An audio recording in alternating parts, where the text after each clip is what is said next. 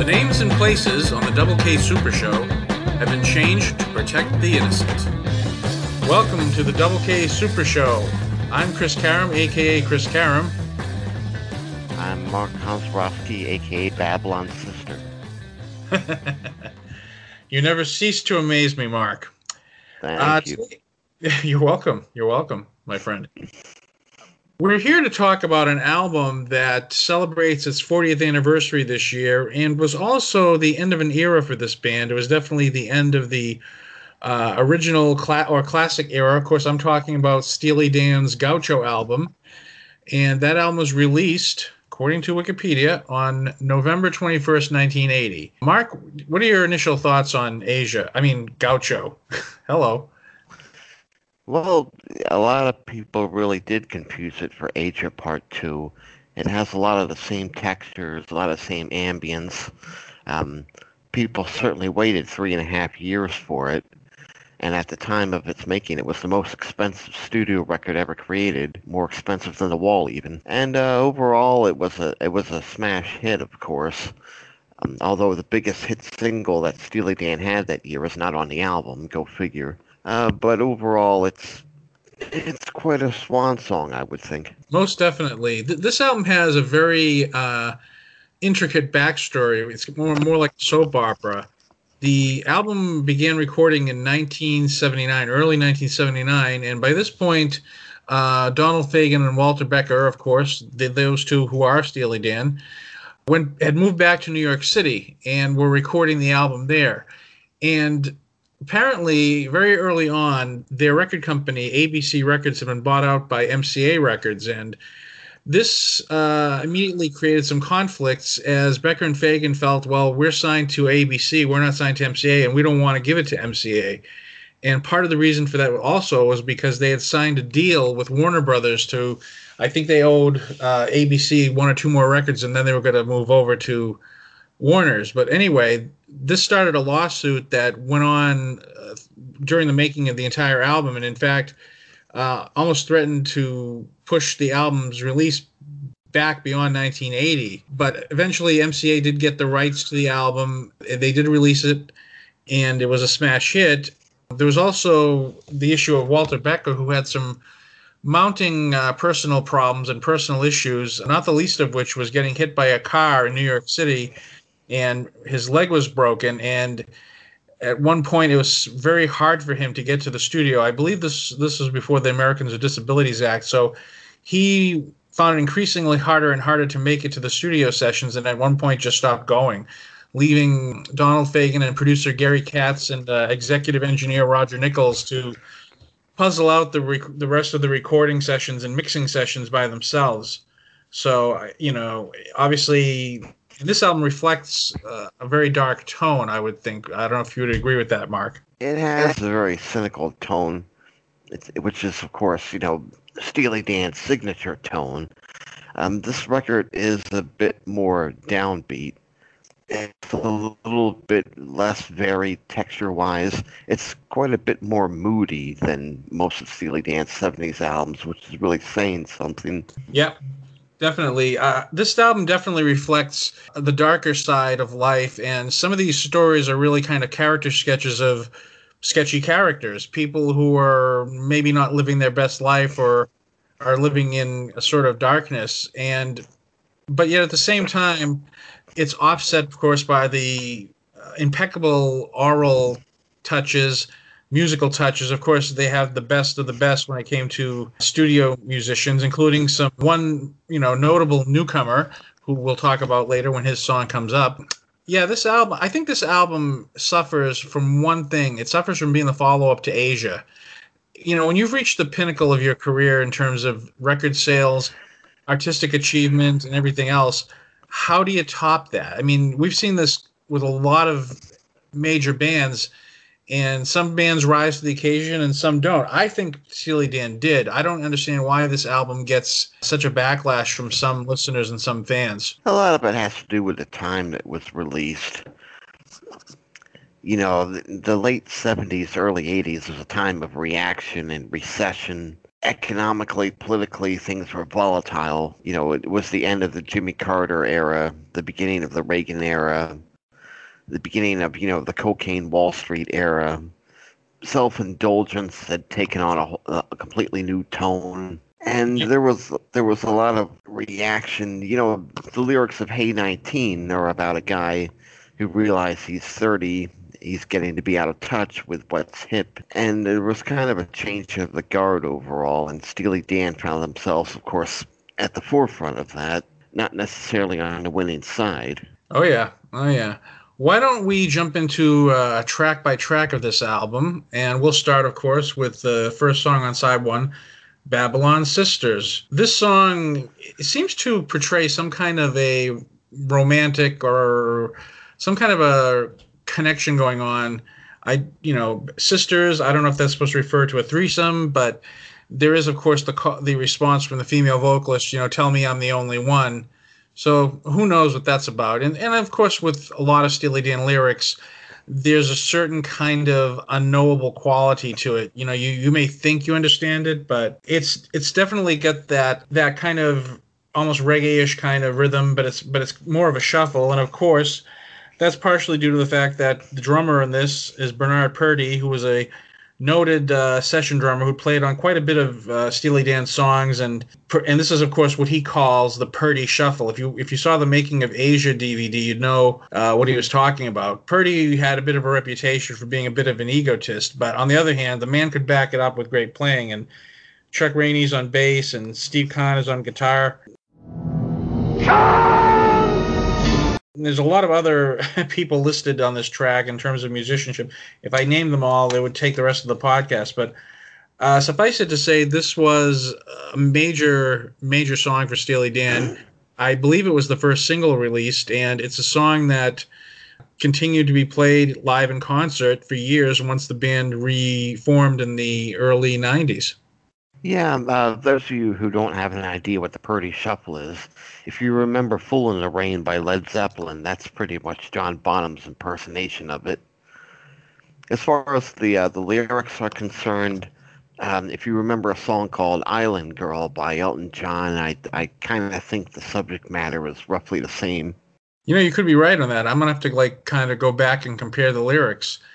They definitely evoke the hedonistic times. I mean, this is 1980 when the record was released, but obviously it has its roots in the 70s as they started recording in 79. Let's face it, even though 1980 was the first year of a new decade, as we've discussed before, a decade really doesn't start to become its own until about maybe 2 or 3 years in. So you're getting a lot of 70s runoff on this record. I mean, obviously it's the same production group, production tree of, like I said, Gary Katz on producing, and Roger Nichols as the supervising or executive engineer.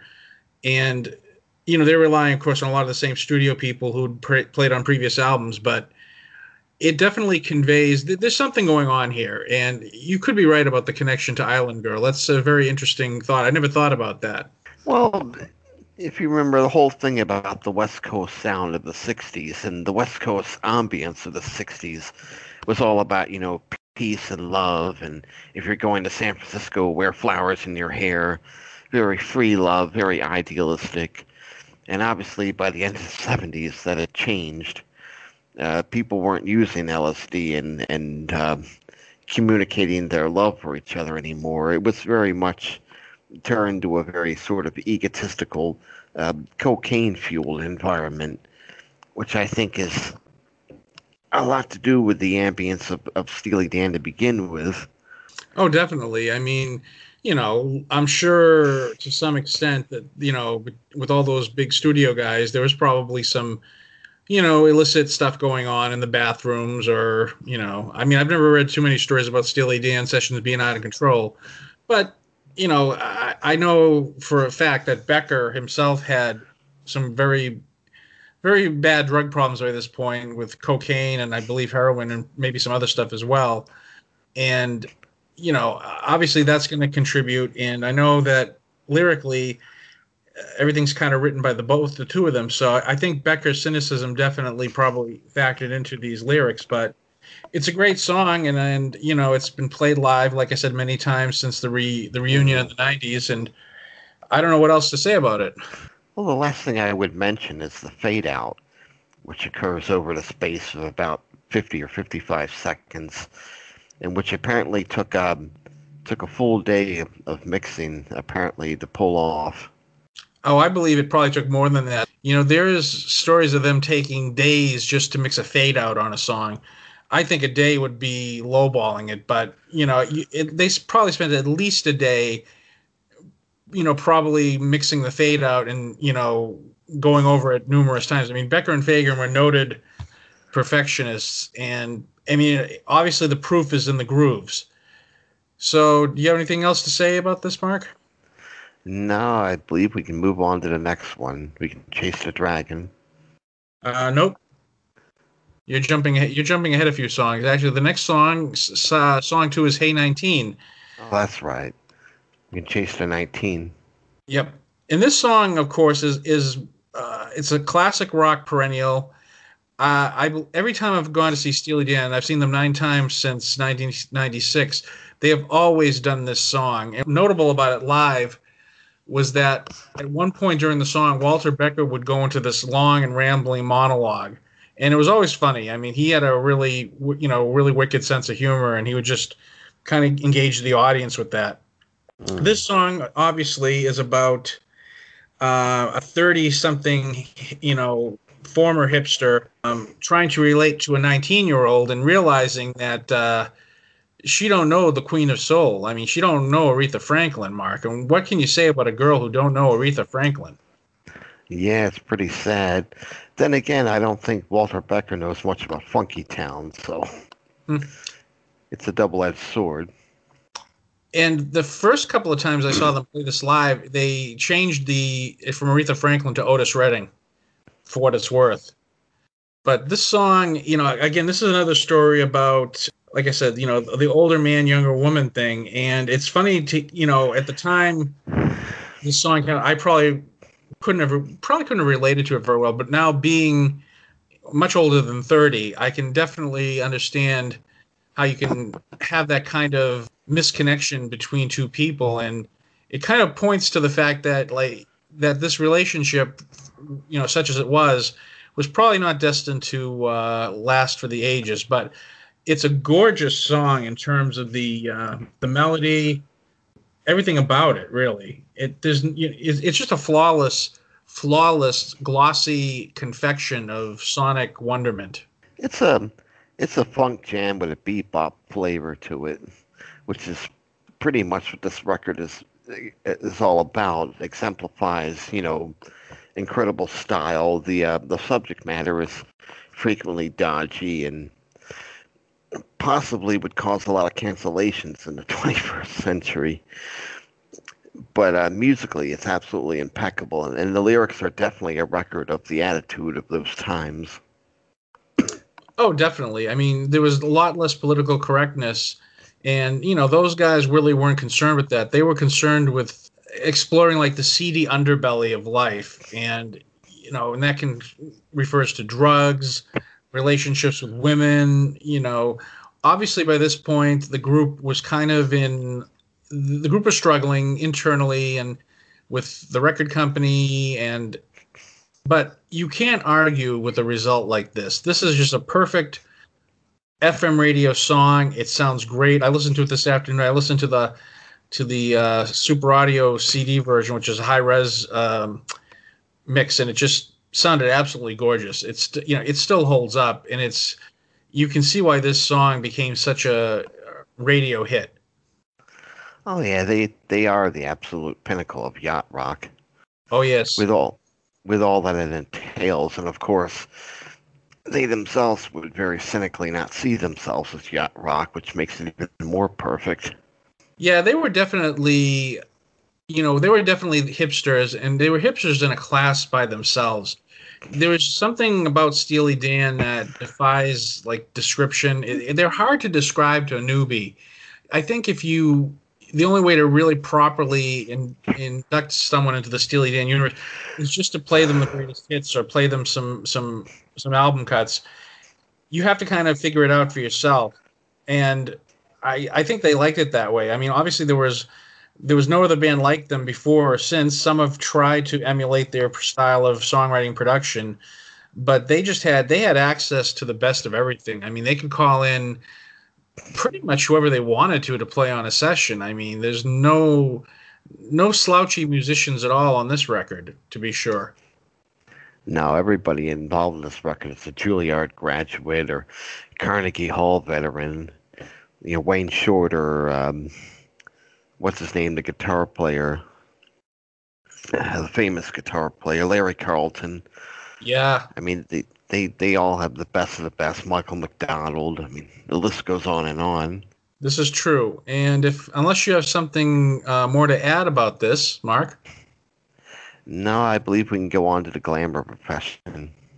The LA Concession. This song, from what I've read, is supposed to be about basically about a drug dealer and a football star called Hoops McCann who's awaiting a delivery of some Bolivian marching powder. I, don't doubt that wasn't happening back then. This is a song that to me qualifies as like high-end disco. It's got a real funkiness to it, and in fact, I read Brian Sweet's book "Reelin' in the Years," which is a great book, by the way, if you want to get into the Steely Dan mythology. Basically, Walter Becker pretty much said it was their attempt at doing disco, but with more complex chord changes.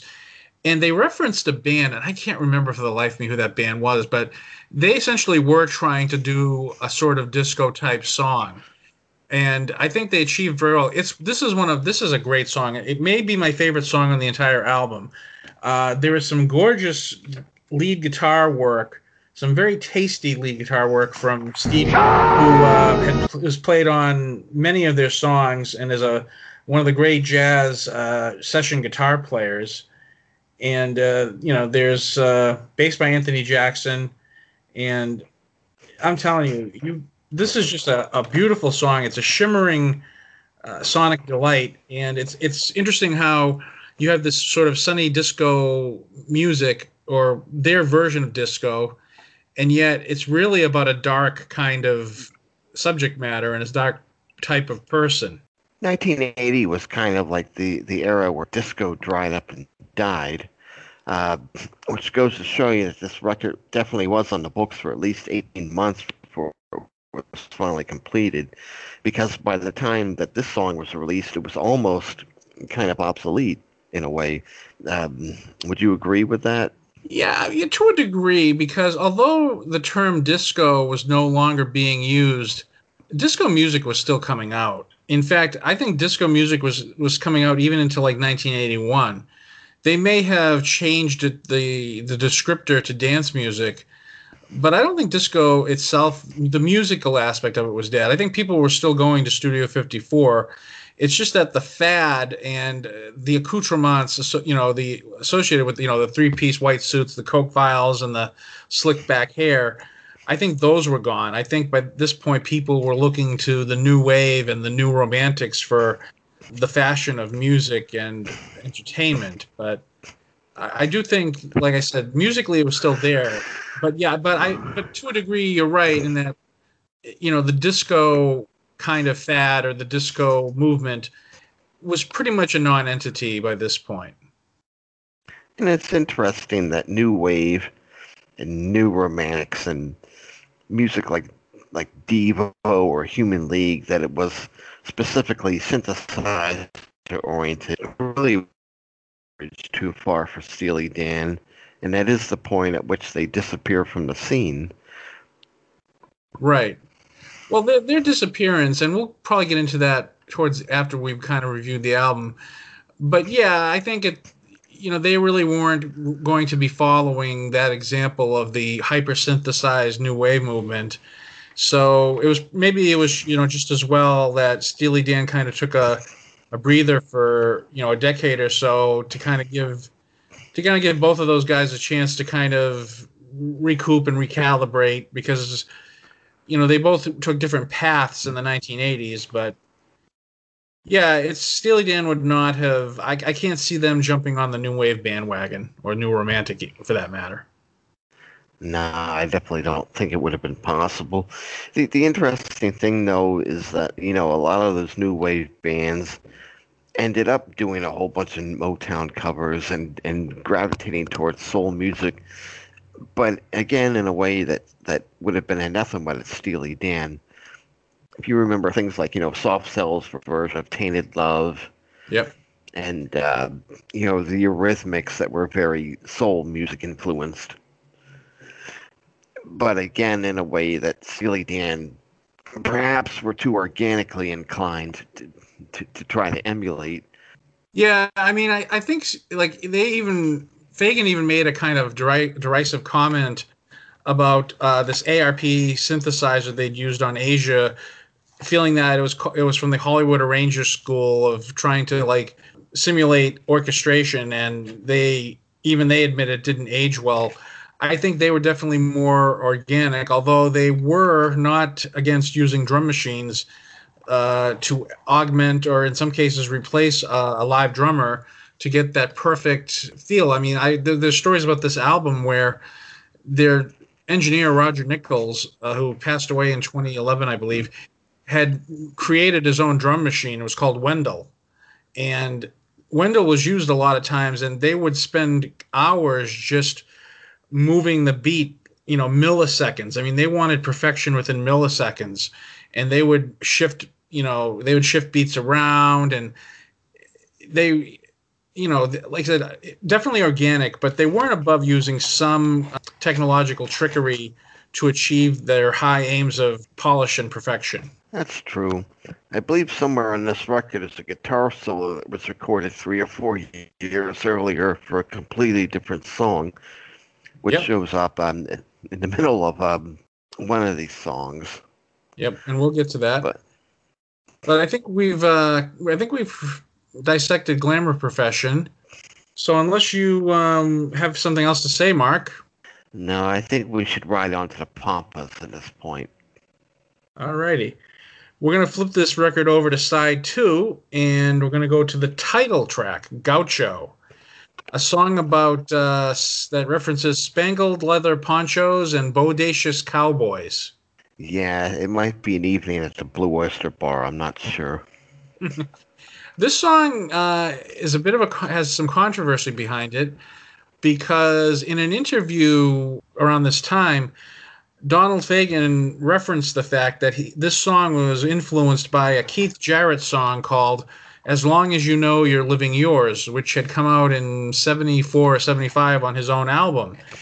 And so, in doing some research for this show, I listened to Keith Jarrett's song. Well, let's just say he definitely had the basis for a lawsuit, which he did initiate, and all subsequent pressings of the Gaucho album and CD co-credit him as being one of the writers of Gaucho. The basic intro to the song is very, very similar.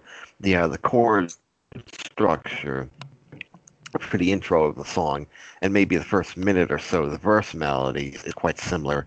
But Gaucho, the song, takes quite a few turns that go beyond that. So I could definitely see Keith Jarrett receiving like a third of the credit, but I would not call the entire song a plagiarism of Keith Jarrett's work, although it definitely heavily inspired, quote unquote. Yeah, I mean, I definitely think he had the basis for a lawsuit, just like you said, just based on the intro. I mean, the major difference between the two songs, of course, is that his is an instrumental and Steely Dan's has a vocal with lyrics, of course. It's one of the few times where in fact, it's the only instance I can think of where I can really hear them kind of really appropriating something. I mean, one of the great things about their previous records and their whole discography is that they've managed to blend in disparate influences and yet somehow make it into a cohesive whole and just make some great musical statements. But may have been one time where Donald Fagen was a little too close to it. Maybe he was listening to it while they were recording the album, and that's what inspired the music. But I still enjoy the song. It's got a sort of a knowable quality to it, of course, like most Steely Dan songs do. The drums on this are played by the late Jeff Porcaro, him being of Toto, of course, and Steve Kahn is on guitars, and there's some Walter Becker's on bass. I like it. I think it's a fun song. It's when I hear the intro to this song, I always in my mind picture an exterior shot of a New York apartment building, like from some 1980s movie, like a Woody Allen movie, where it's used to sort of it's playing over an establishing shot of someone's apartment building or someone's brownstone in New York. Or I could even see it like in an 80s sitcom as a as a transition, like the same kind of idea. When I hear the song, it definitely has that Yeah, kind of 80s feel. it's an overhead shot taken from a helicopter, and the guy's walking in. It's establishing, as you say, the landscape. It's one of the more cynical lyrics, and it's the line about high in the Custer Dome. We all know the story of General Custer, so that's a Yeah. very interesting image. Well, Becker and Fagen were nothing if not really key. One of their key things was conjuring up lyrical imagery, and when you pay attention to the lyrics of their songs, sometimes, like I said, there's an unknowable quality to it, but yet it sounds good, whether it's making sense or not, or whether the meaning or the undertone is immediately apparent. It doesn't matter. It's just it all hangs together in a gorgeous kind of way, and this song is no exception. It's like it's the title track, and I mean, I don't think I'd ever heard the phrase "bodacious cowboys" before I heard them this on a Steely Dan song. So, where else are you going to hear about them bodacious cowboys, Mark? That's true. Hiding away in the Custer Dome, which is a nice way of saying ivory tower, but so much better. Yeah, there were a lot of ivory towers back in the 80s. Like you said, it was the age of, cocaine and excess. These guys were definitely caught up in some of that excess. Maybe Becker more so. Their lyrics and their attitudes, I think, really did reflect the zeitgeist and just kind of what was going on in society. I mean, obviously, these guys were not, living in the ghetto by this point. These guys were probably living in very fancy apartments themselves, but I think they still had enough of a sort of street level credibility that they could still tap into this. I mean, keep in mind that by this point, they had moved back to New York after living in Los Angeles for several years, probably like 5 or 6 years. And I think that kind of New York attitude, that New York grit, kind of infects this album, but in a very good way. Sort of like they're some girls, almost, you might say. So true, so true. And on that note, let us move on to the next song, which was another single from the album, Time Out of Mind. And this song features a guest guitar solo by none other than Mark Knopfler of Dire Straits, his first and only appearance on a Steely Dan album. Apparently, when he got to the studio, he had to he had to take a tape of the song home with him to kind of work up a solo because he is not a school musician in that he can read music, whereas most of their session guys could just come in, you know, set up, play off a sheet, and just go. But apparently, Becker and Fagen were tended to be a little oblivious sometimes to maybe people's feelings, or they tended to be kind of blunt, and they would say things over the talkback. And I don't think they were trying necessarily to be denigrating, but they may have just said, can you do that again? Or I don't think it was a pleasant experience, but it's a great guitar solo, and there's some rhythm guitars by Hugh McCracken and Walter Becker as well. But this is a fun song. This is a song I've heard them play several times live, at least the last three or four, and it's a very good song. It definitely references drugs and the whole "Tonight I'm going to chase the dragon," but again, against those shimmering pop sonics. Yeah, chase the dragon is an expression, a euphemism that goes all the way back to the days of Cab Calloway and Minnie the Moocher. It's one thing that they definitely picked up from L.A. because that's much more of an L.A. thing than New York. Production-wise, it's like you said, it's a very snappy song. It's the shortest song in the record, I think, and it's the most obviously radio-ready, single-ready, which is interesting because the subject matter is so dark. But again, that is the prime Steely Dan formula. Yep, take a dark subject matter and put it against sunny, shimmering music. Again, it's a good song. Like I said, I've seen it live several times, and I don't have anything more to say about it. How about you, Mark? No, that's about it. It's a great song though. It's great. It's apart from Hey 19 on this record, I would say Time Out of Mind is the most obviously, single ready song. In fact, I believe the B side for this, or it might have been for Hey 19, or was a live version of Bodhisattva from 1974, and it's kind of infamous because the intro was done by this guy named Jerome Anaton. I hope that I said that right.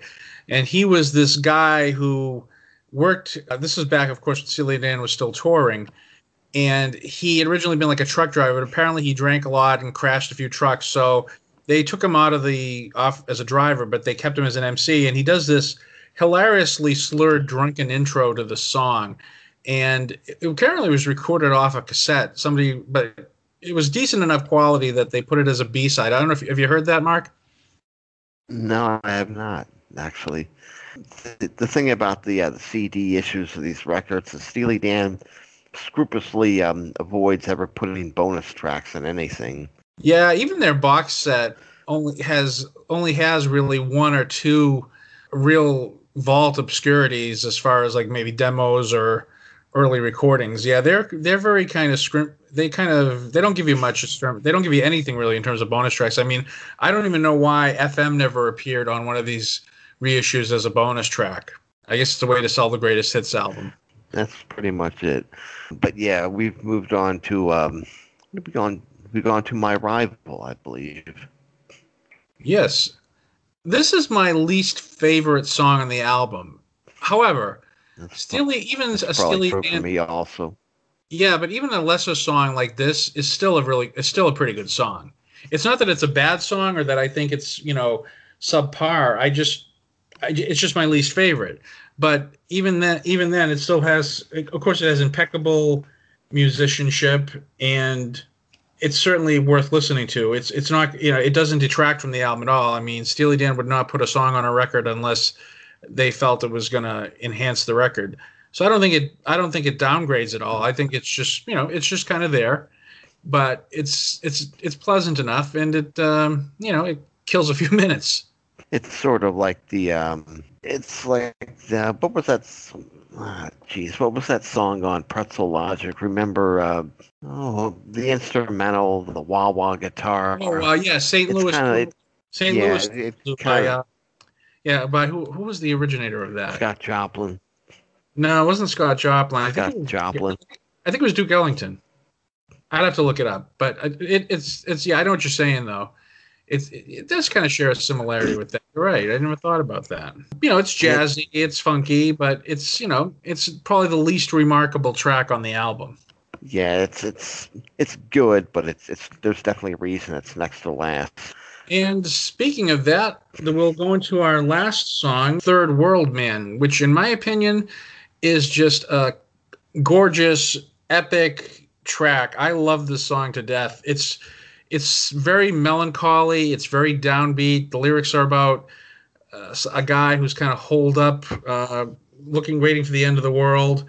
He's cut off from civilization, and he's apparently maybe not the most well-adjusted person.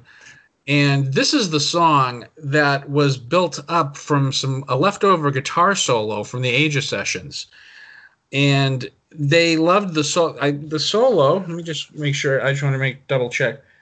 Okay, yeah, this is Larry Carlton, who of course played his ass off on the Royal Scam in Asia, and this is his only appearance on this record. And like I said, they actually just took his guitar solo from Asia Leftover, built this song around it, and it's just absolutely gorgeous. There's a bootleg out there, Mark, called the Gaucho Sessions or the Alternate Gaucho, whatever, and there's the original version of this song where it's called "Were You Blind That Day?" It has completely different lyrics.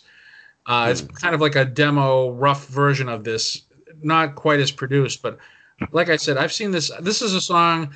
I'm sure I've seen Steely Dan perform it live, but I know I saw Donald Fagen perform it live in 2006 when I saw his solo concert in Boston. But I this song just slays me. One of my absolute favorites, and never ceases to make a playlist. It's one of my favorites off this record as well. It's definitely one of the moodiest songs on the record, and it's not the most immediately accessible track.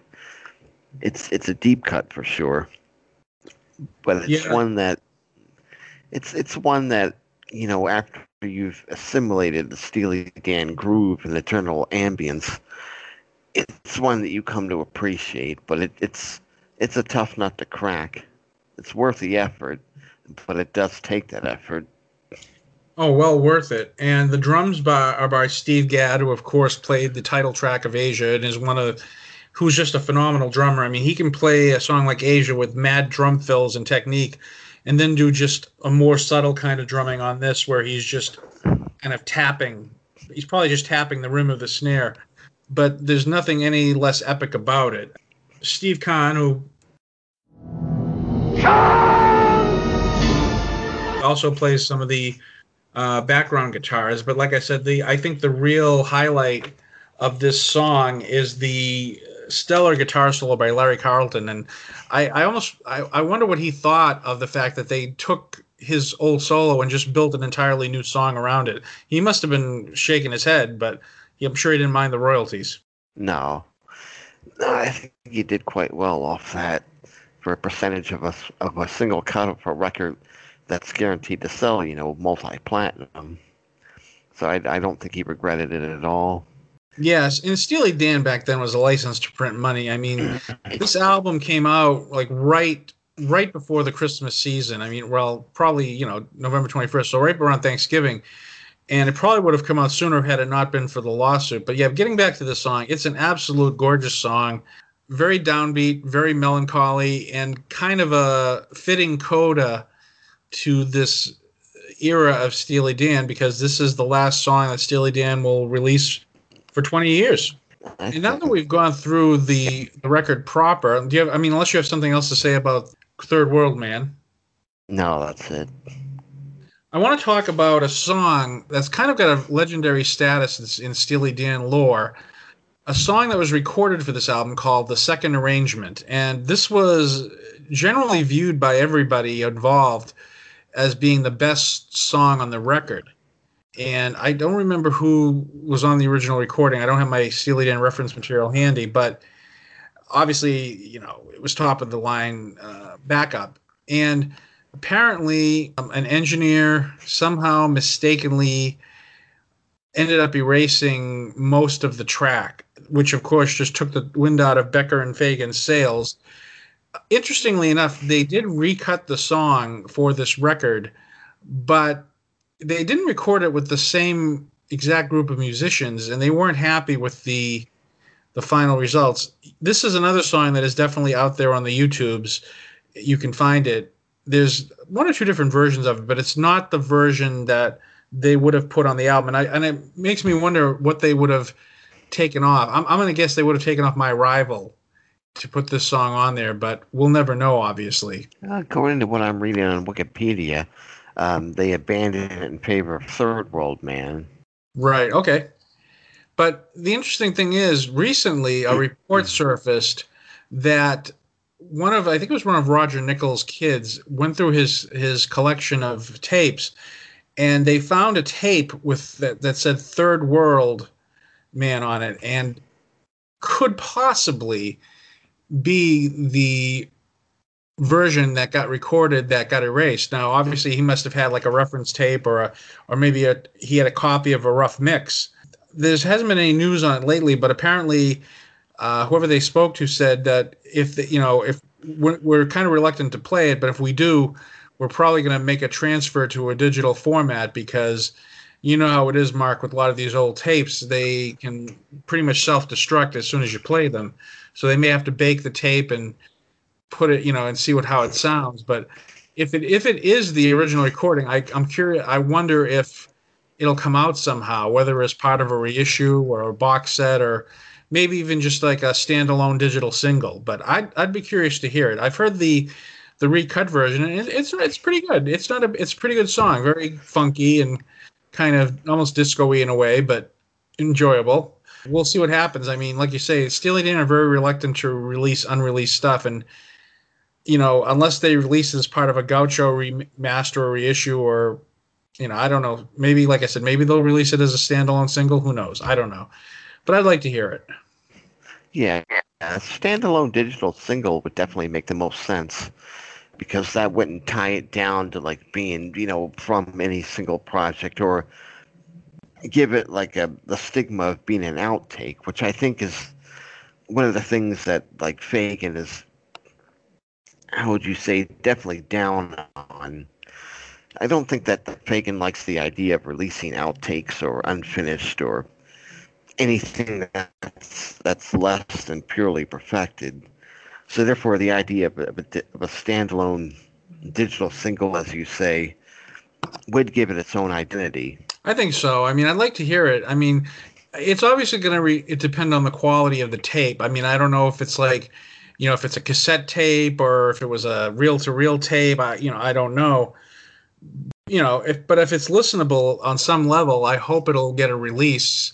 Even if it means just putting out like maybe putting together a new Steely Dan compilation CD or whatever and throwing that on there as a bonus track. But we'll see. But it's definitely acquired a kind of legendary status, and given all the turmoil that the band was going through, and with their battles and both internally and externally, that had to have been really defeating. I mean, I guess Roger Nichols told Fagen about it, and Fagen's reaction was just to just walk away and leave the studio for the day. He didn't like throw a fit or anything. I don't know how Becker felt, but I can imagine if you've got a song that you're really high on and that you somebody screws it up like that, you'd be fit to be tied. Yeah, walking away from the day is definitely like the most humane and mature response you can have. Well, I was also going to say that, I mean, Steely Dan, to a large degree, walked away from being Steely Dan after completing this record. It is pretty much, the culmination of an era and the capstone to an era. Well, yeah, I think, after reaching like the summit with Asia and, after all the trials and tribulations, I think they needed to just step away from it for obviously quite a while. Becker had to kind of straighten himself out, and Fagen went right into recording the Nightfly. So, yeah, I mean, I think at this point they probably just were at the point where we've done all we can do and we need to, walk away. I mean, and there was definitely an enigmatic thing about them because they hadn't toured since 74 or 75. So once a Steely Dan record came out, that was it. They were not known for doing talk shows or appearing on American Bandstand. So that was pretty much it. I mean, that was 1981. The band, kind of went out the whimper. It was just sort of like, okay, we're done. But musically, I think they went out on a high note. And this, obviously they came back, in the 90s, and then in the 2000s, they put out 2 more studio records, which are very fine albums. But this, I think, at least for me, this is really the end of the line in terms of their classic era and just the height of what they were doing. Yeah, Two Against Nature and Everything Must Go are really good albums. They're a little bit postscript. But yeah, Gaucho pretty much is the end of the Old Testament, so to speak. It's an epitaph for the 70s in a lot of ways, and it's one of the most fitting epitaphs that the 70s could have. It's affectionate, but it's cynical. It's dark, but it's appreciative. You come away feeling a lot of different emotions. You definitely understand why the album cost $2.5 million to make. But yet it doesn't feel incredibly overly polished to the point where it becomes cloying. No, it definitely has, like I said, that shimmering sonic pop perfection, but it's not overdone. I don't think, like, some people feel that Steely Dan is a little too, the later stuff especially is too polished. It's too ephemeral. It's just kind of detached. I don't think that at all. I think they were very tapped into what they were doing, and they were expressing their viewpoint of the downside of life, and like I said, some very shady characters and some sketchy and skeevy situations. But at the same time, there's a slight kind of optimism that kind of gets through, and it certainly doesn't leave you depressed. Like I said, you have downbeat subject matter, but you have upbeat music. But yeah, I mean, I think Gaucho is a great album. It's my fourth favorite Steely Dan album if I were to rank, the first seven albums from the classic era. And I think they went out on top. I mean, these guys, it took a lot out of them, obviously, hence the breakup, and not very long after this record came out. If Steely Dan had never regrouped, if it was just this era that they were known for, and I think this era is largely what they're known for. I mean, they don't really do a lot of the newer or the more recent Steely Dan stuff in concert anymore. They would still have the legend that they have, and the kind of the sort of acclaim and affection that fans and critics have for them. Oh, absolutely. I think that the last two albums in particular are sort of the peak of their artistry, and definitely the peak of their creative expression from a technical point of view as well as artistic. Yeah, I mean, I would love to have been like a fly on the wall when those two are writing songs together, or even just attending, like maybe a Steely Dan recording session, just to see, how many times they recorded. So I'm sure they recorded stuff over and over, oftentimes with different musicians, and there was no guarantee, no matter who you were, that if you played on a Steely Dan session, that what you did was going to necessarily end up on the record. There's stories of people getting frustrated with them because, they played something, but it didn't make it on the record. And I don't think that necessarily means that it wasn't good. I think it all depends on what kind of mood they're in at any given point as to what they're going to like or what they're not going to like. I mean, I'm sure some of the musicians who played on this record would probably say, I played this, and I know Mark Knopfler, had a little frustration with them because he wasn't used to people being so kind of blunt the way they were. And like I said, I don't think they meant anything by it. I don't think they were saying it to be disparaging. I think they just were used to dealing with people in a very straightforward way. And, he wasn't a session guy. He didn't have that mentality or that attitude. But it made for a great solo and a great song. And, what else can you say? Yeah, like I said, it is definitely the epitaph for an era. And overall, it is kind of Steely Dan's swan song. As we mentioned before, they do have two postscripts, Two Against Nature and Everything Must Go, which are really good albums in their own right. But maybe there is a reason that they're not, as you say, they're not spotlighted too much in concert these days. They kind of feel more like afterthoughts. Wouldn't you agree? Yeah, and the other thing too is that with most groups, the most creative era is the original era. I mean, that's when you're younger, you're a little more adventurous, you're more willing to try different things, and that's very apparent if you listen to their back catalog of records. Some records just have all these different styles, and I think what happened was that when they regrouped to do those records, rather than employing the approach where they brought in different musicians for tracks, I think they largely relied on their touring musicians for that. And the spirit of adventurous isn't quite there. Like you said, they're very good albums. They're very enjoyable, and they're certainly listenable. But they don't have the same kind of anarchic quality that Gaucho has, or any of the records that preceded it. And that's because by the time they got back together, they were older, they were wiser, set in their ways, not the anarchic, young men they were. I mean, I think it was Fagen who was even referencing this album. He said, you can't have that sort of adolescent kind of angst and energy forever.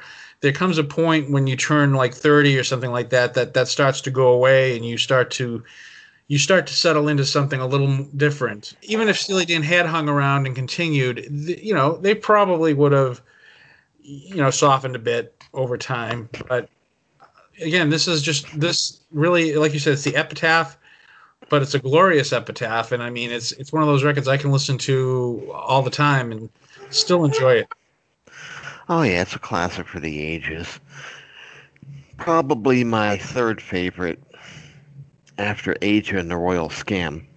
Yeah, and I think at some point, maybe we'll have to look on the back catalog of Steely Dan, whether we do individual album shows like this or if we just do a sort of overview. But I would like to discuss the stuff that preceded this, and in some detail, because there's just so many good songs and so many great albums to look at. So we'll have to do that at some point. I'm sure we will. But I think that sums up Gaucho. That sums it up for me, anyway. Yeah, I think we pretty much explored this fine fleeting epitaph for a gloriously departed era. Yeah. Which, which if you're over the age of 19, you're never going to understand anyway. So, No. I'd like to wish everybody a happy holiday season, the holiday of your choice. I'd like to point out the fact that we do have a few listeners out there who may be suffering. I don't even want to say this on the air, but there are a few people that I know of, that I think you know of also, that are down with what we'll call the seasonal flu. Yeah, and obviously, both of us send our best wishes for full and speedy recoveries to all those people who are suffering. And the holidays are a time when certain feelings do come up. And like I said, I don't want this to become a public service announcement, but we're here. We know, and we kind of understand. And I wish everybody here the happiest of holidays for this crazy, crazy year we've gone through. And let's hope that 2021 gets us back on track and gets things, back to some sort of semblance of normal. I don't think it's ever going to be quite like it was, but let's hope we can get as much of it back as we can. Yes, I absolutely agree with that. And I want to see everybody in 2021 happy and healthy and back to some semblance of normality, as Chris says. And on that note, I think we can pretty much wrap things up. Absolutely. Well, this was our year-end episode of the Double K Super Show. I'm Chris Karam. I'm Mark Konzarowski. Happy holidays to all, and we'll see you in 2021. Be there and don't be square. The opinions expressed on the Double K Super Show do not necessarily reflect those of the Double K Super Show staff, or any rational human being for that matter. The Double K Super Show is a Double K production. Copyright 2010 Double K Productions, all rights preserved.